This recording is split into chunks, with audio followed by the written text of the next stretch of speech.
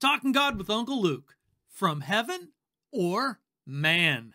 Oh, that's the question. Come on in, let's check it out together. Luke chapter 19, verse 45 to 20, verse 8. All the bubbas of the world,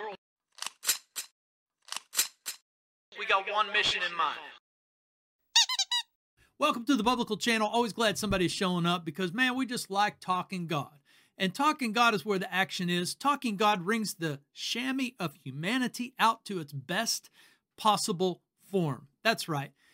Christianity has indeed been wringing the best out of humanity for, 2,000 years plus. Anyhow, at the Biblical Channel, we're just a bunch of bubbas.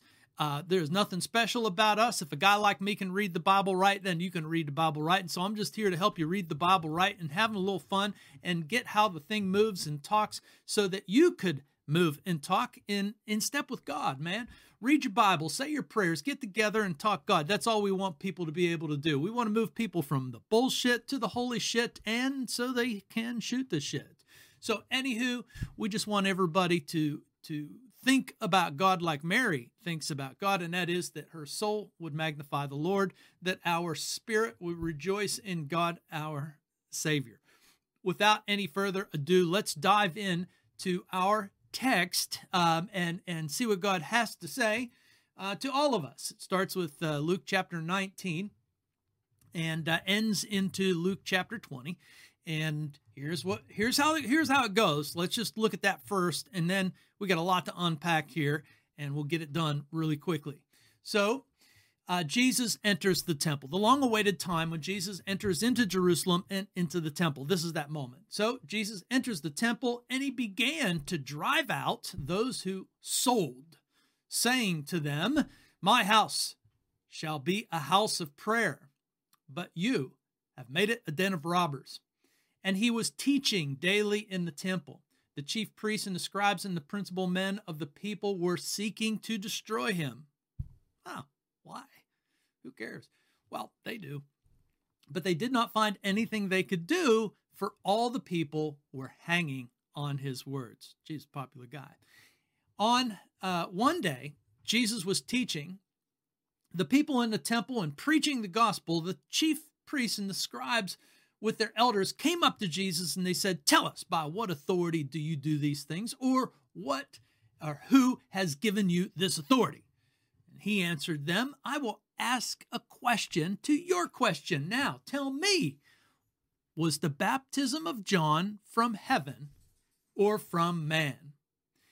And they discussed it with one another, and they said, "Oh my gosh, if we say from heaven, he'll say, why didn't we believe him then? And if we say from man, then all the people are going to stone us because they love this guy.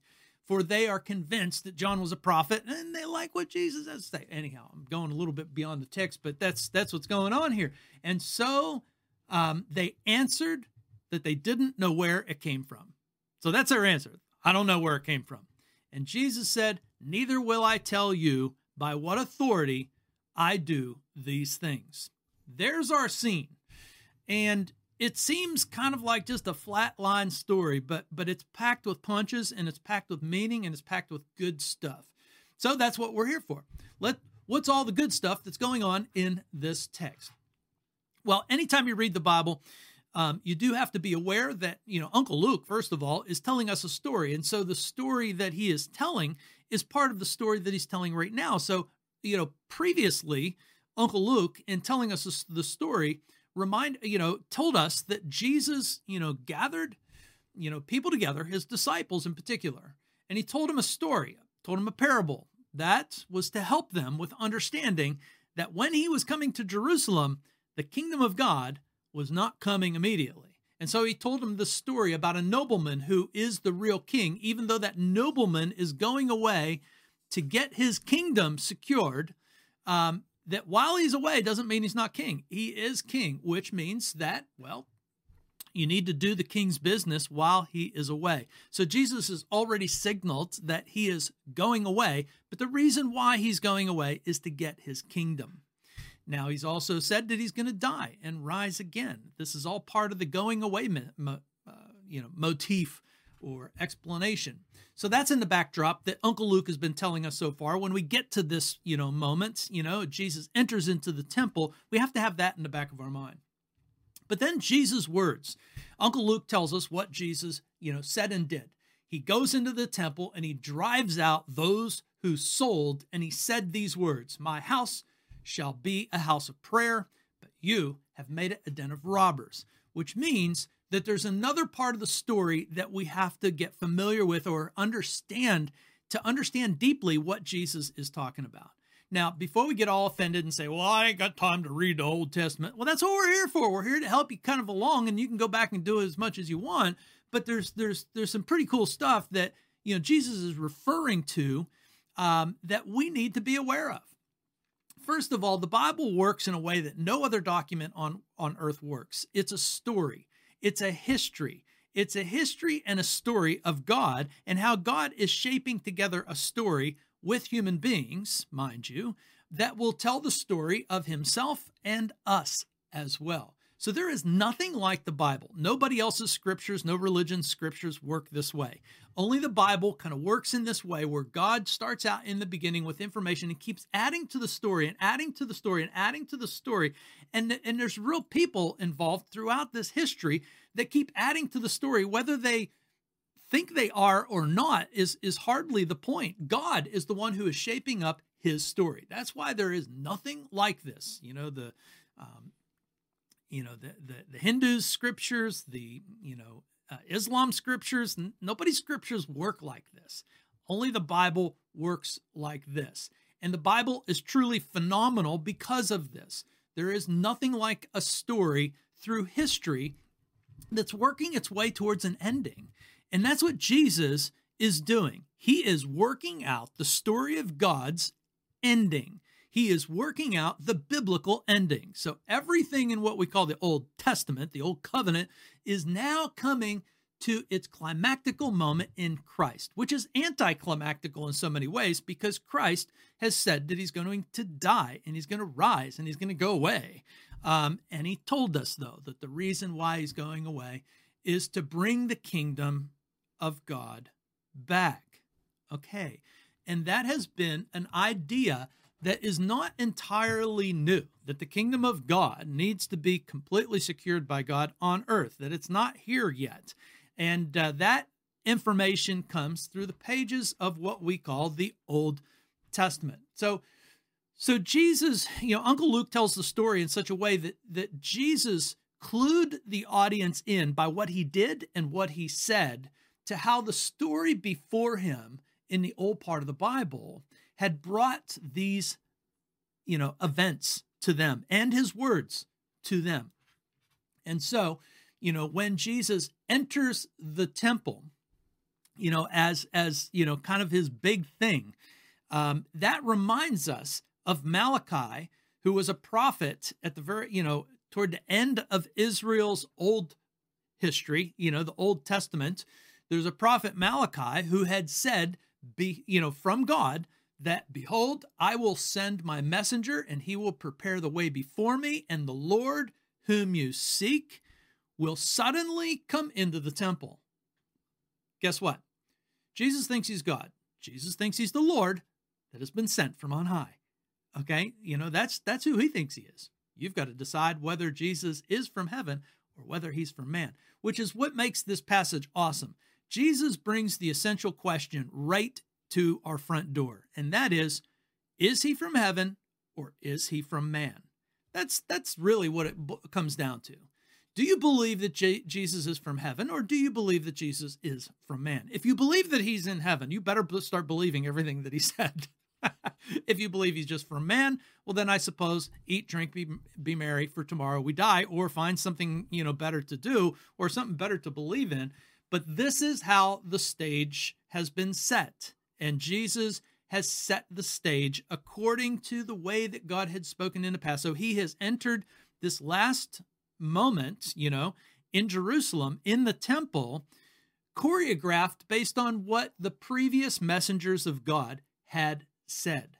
The messenger of the covenant, says Malachi, from God, in whom you delight, behold, he is coming, says the Lord of hosts. So Anybody who has a clue in Israel about the Old Testament knows that God has made a promise that he is going to send his messenger. He is going to send his presence. He is going to come to Israel. Everybody knows this. And so the question is Jesus that guy or not? That's always the question, around Jesus. Are you the guy or not?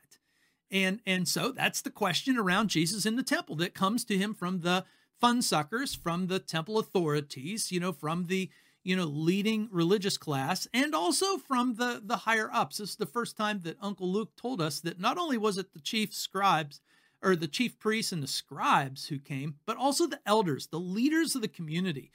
Everybody is now concerned about Jesus since he has entered the temple, since he's entered Jerusalem. They know that this is serious stuff because the crowds are following him, and they've got to work out whether or not he is from man or whether he is from heaven. Now, Jesus' point of view would be, well, why haven't you followed me for the last 3 years? If you followed me from the last 3 years, you would know what I've said, you've known what I've done, and you should be able to work out that I am from heaven. Okay, but Jesus doesn't, Jesus doesn't just sucker punch everybody. He just tells stories. He's very patient. He's very kind, which is a great lesson to us that we ought to follow the patience and the kindness that Jesus himself demonstrate because it is the patience of God. Okay, so the stage is being set by Jesus from the pages of the old part of the Bible. When Jesus enters the temple, it's replicating, or set, up by the prophet Malachi hundreds of years before Jesus came. But this is an identifying mark that Jesus wants everybody to know and understand. And that's the way Uncle Luke is telling the story here. Okay, so he drives out those who sold, and he says, my house shall be a house of prayer, but you have made it a den of robbers. Once again, the old part of the Bible, has told us a story about the temple. The story of the temple is really quite interesting and fun because the story of the temple itself properly begins with David. And we've already talked about David a little bit, but David, was a warrior king. David was known for slaughtering, tens of thousands of people. Yes, he was a man after God's own heart, but David actually sacked Jerusalem and made it the capital, for Israel. And it's hard to work out whether he did that really from God's directive. I don't think he did. Doesn't matter because God's going to use it, So everything even we mean for evil, God uses for good. God's going to use it. But it's a story about the temple that really catches our eye because if we remember back, David sacks Jerusalem. He now has this wonderful palace for himself. And then all of a sudden he feels guilty and he's like, oh, holy cow, I'm living in a better place than God. God lives in a tent. He lives in a tabernacle. He lives in the ark. Oh my gosh. I better build God a temple. And God sends the prophet Nathan to say, not so fast, pal. Not so fast, pal. I was happy in my tabernacle. I don't want all of this temple stuff. But I will allow you to build a temple. I'll allow it. So you see, it's if you go back and look at the 1st and 2nd Samuel tells this story very, very clearly and very well. But this is all the backdrop to the story that the whole temple itself was never really the primary thing. It was just a thing. And it was more of David's thing. And so God said, you know what, David, I'm not going to let you build me a temple because you got blood on your hands. I'm going to put the temple building into your son's hands, Solomon. Solomon will build me a temple. He is the king of peace. He doesn't have blood on his hands. I'll allow him to build me a temple. And so, that backdrop is very important. So what is this temple all about? Well, let's go to Solomon and find out. If you go to Solomon, 1 Kings, chapter 8, verse 41, Solomon, says this as a prayer to all people, and it's recorded in 1 Kings chapter 8, verse 41. But Solomon says in a prayer exactly what the temple is all about as he is dedicating the temple. He says, likewise, when a foreigner who is not of your people, Israel, comes from a far country for your name's sake, for they shall hear of your great name, and they will hear of your mighty hand and outstretched arm. And when he comes and prays towards this house, here in heaven, your dwelling place, and do according to all for which the foreigner calls to you, in order that all the people of the earth may know your name and fear you, and as as your people of Israel already know, and that they may know that this house that I have built is called by your name. Okay. Now, so the temple as defined by Solomon, who is clearly speaking the word of God at this point, is designed. The temple's design is to be a teaching place so that people can actually know God. It's a teaching place that, first of all, teaches about the need for forgiveness. So here's another remarkable thing about the way that God works. And the old part of the Bible and the new part of the Bible tells us, exactly this. And that is, God will take things that humans do and use them, repackage them, repurpose them, and redefine them into his own way. So the world already, does temples, but they don't do temples the way God does temple. And God has one temple, and it's defined by a place of teaching. There is no other religion that has temples where it is defined by teaching the world who God is so that they might actually pray. So even the sacrificial system, the sacrifice, that Israel laid was not like any of the world's sacrifices. The sacrificial system was designed to teach people the awareness of sin and the awareness of their need to get forgiveness from God. That's it. No other temples work this way. But Israel's temple was supposed to work just this way.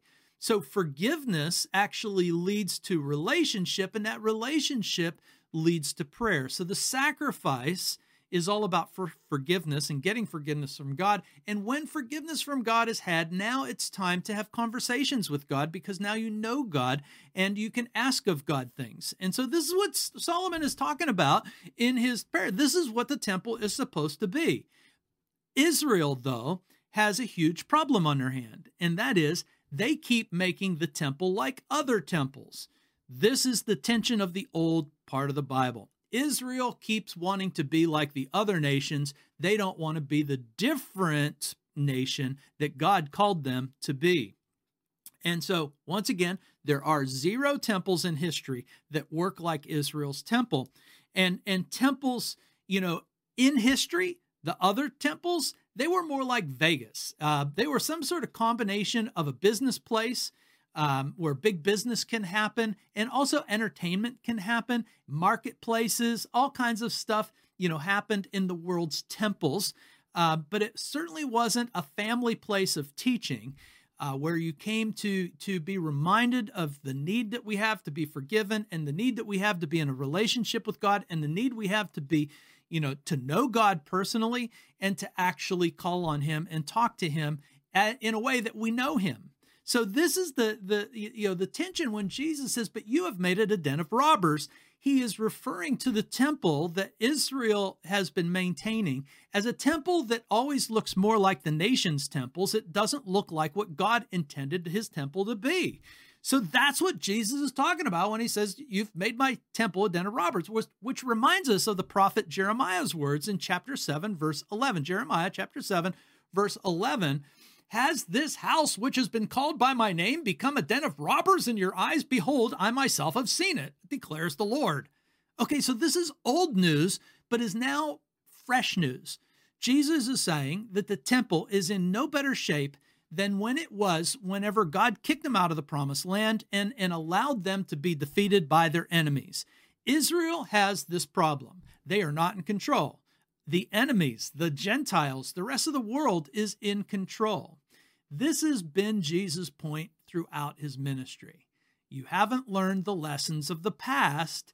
I'm here to carry the story forward in the way that God wants it to go forward. And the whole purpose of God is that the nations would be coming to God to become like God, rather than, than God becoming whatever the nations want. You see, the temple was the place of teaching and knowledge, and that's what Jesus is on about. And that's why we're told that Jesus gets straight to the business of teaching in the temple. And this just annoys everybody. And down in Luke chapter 20, verse 1, Jesus was teaching the people in the temple and preaching the gospel. Now, I want to draw attention to the fact that teaching and preaching, biblically speaking, I cannot find a difference. You know, I was a pastor in a church for 20 years, and there were, you know, the Christian community, my brothers and sisters, whom I love, you know, can be a little, you know, critical at times, we'll say. And one of the things that, you know, some backhanded, you know, complimenting people would say to me is, you know, your preaching is more like a Bible study. And I never, you know, I thought, yeah, okay, I'll accept that. I was never offended by that because I don't see a biblical difference between teaching and preaching. Oh, maybe you can work out the difference, but I think they're synonymous. I think they're getting to the heart and soul of the same matter, and that is to know God and his great name and his mighty hand and his outstretched arm so that your prayers might be heard, so that you would be in relationship with God, so that you might understand the great need for forgiveness like God has been saying all along. So this is the scene. This is the tension. This is the setting. Israel has had a history, and Jesus has been telling them this all along in previous, you know, parts that Uncle Luke has told us. You know, Israel, you know, has had a bad habit, tears for fears, we might call it, because Jesus has been crying about, you know, the way that Jerusalem behaves, the way that Israel as a nation has behaved, and that is that they've been out of step with God, and it's most likely, just like in the past, that they're going to kill him, just like they killed the prophets of the past. Jesus has brought this up, that, you know, Israel has a history of killing the very messengers that God keeps sending them. That's not a good scene to be in. Jesus, however, is in control of the scene, and he's in control of God's story, and that's the backdrop of what's going on. The religious leaders, as you know, we have already known, are against Jesus. They are, you know, part of the indignant, the ignorant, and the belligerent crowd. As indignant, you know, they think they know better. As ignorant, they, you know, really don't know anything. And as the belligerent, they think they know everything. And so they are totally offended that Jesus has not asked their permission, or that they have been excluded in wrapping up or, you know, continuing God's story. And Jesus is trying to tell them why. Because you're out of step with God, man. You don't understand much. And because you don't understand much, God is going to set you aside. You're welcome to come into Jesus at any point in time. You're welcome to come to Jesus. You are welcome. You know, there's no exclusivity going on here. They're inclusive, but God's not going to go along with their, you know, portion of the story. Jesus is not going to go along with their portion of the story. He's going to go along with God's portion of the story because he is God. And he's going to set the record straight, and he's going to finish the story the way he wants to, which is by dying and rising again, so that we can understand our chief problem, and that is death, and that there is more to this life and dying that we can look forward to. That's God's great plan and purpose, so that we would actually know God, be forgiven, and pray and think like God does. And he's inviting everybody. He's inviting everybody. Well, anyhow, that brings us kind of to a big point from this passage. What do we take away from a passage like this? Well, first of all, the religion of Jesus is not really a religion. In fact, Jesus is calling everybody to lose their religion so that they can have you were designed to have a genuine relationship with God, personally, individually. That you don't need man to do that. You were called and designed to be directly in a relationship with God, but you got to be informed. You got to know what you're talking about. And God has given a whole storyline from, you know, 3,000 years ago to, or, you know, I'm sorry, 4,500 years ago to today, that is there to help you to understand who God really is, so that you can live life as best you possibly can here, and that you could have real hope beyond your death and into eternal life. That is what God's up to. If you think he's bad because of that, well, then that's on you. That's not on God. The only religion that has ever invited the whole entire world to come in and actually hopes that the whole entire world, regardless of ethnicity, regardless of nation status, regardless of skin color, the only one who truly hopes that everybody joins in is Christianity, is the religion or the ambition of God in the Bible alone. And also it is important to notice that the Bible invites everybody across the world to come in on equal terms. Equality is God's idea. that we are all on equal footing. We are all sinners, and we all come to God with the same great need. And we are all welcomed by God with the same level of intensity. And he invites us to join up with him with the intensity of Zacchaeus in the previous, when we saw the story of Zacchaeus, that Uncle Luke was telling about, when the intensity of the blind beggar that Uncle Luke has talked about. Inclusivity is God's idea. That's the deal. But the real question that Jesus is setting before the religious turds or the religious fun suckers is, from heaven or from man. Now he tells them, he says, I want you to tell me if John the Baptist was from heaven or from man. And they get they get it. They can't answer this thing. If they say that John the Baptist was from man, the crowd is going to turn against them because they already like Jesus. And John the Baptist had pointed out that Jesus is, well, who is Jesus? According to John the Baptist, Jesus is the one whom God was always preparing to send. And according to Jesus and John, he's God. And so Jesus is indirectly saying, get the story straight on John the Baptist, and you'll get the story straight on me. So it's really the chief question that we get, and that is, from heaven or from man? I always like to tell everybody the compared to what is the way forward. Compared to what? Whenever everybody's so critical, compared to what? I just want to know, compared to what? But this is probably the best question. And the best question is, do you know the difference of what's from heaven and what's from man? Do you know the authority of heaven and the authority of man? And can you tell the difference? That's the point that Jesus is driving us to as he enters the temple, as he is about ready to head to the cross, and he's about ready to be risen again, and he's about ready to ascend into heaven. Do you know the difference between what's from heaven and what's from man? Well, that's where Jesus, wants us all to be wrestling and to be thinking about. And this is the answer that Jesus has given. He is from heaven. The rest of the world is from man. The Bible is from heaven. The Bible is from heaven because it's God who makes a story out of humanity, whether humanity is willfully playing or not. Because only God can keep working our evils into his own good, into a great and good storyline. And so Jesus says, you've got to answer the question of heaven or man. And once you understand the question of heaven or man, you'll understand the question of authority. And if you understand that, you'll understand that you're invited in. Come on in. The waters are fine. Quit, following the fun suckers. Start following God. There is nothing disappointing in the Bible whatsoever if you read it well. And that's been Jesus' point as well. One of the reasons why we get our nose out of joint is because we just don't read it well. I went from being a dummy who never reads to someone who can read the Bible and understand it well, and you can too. We all can.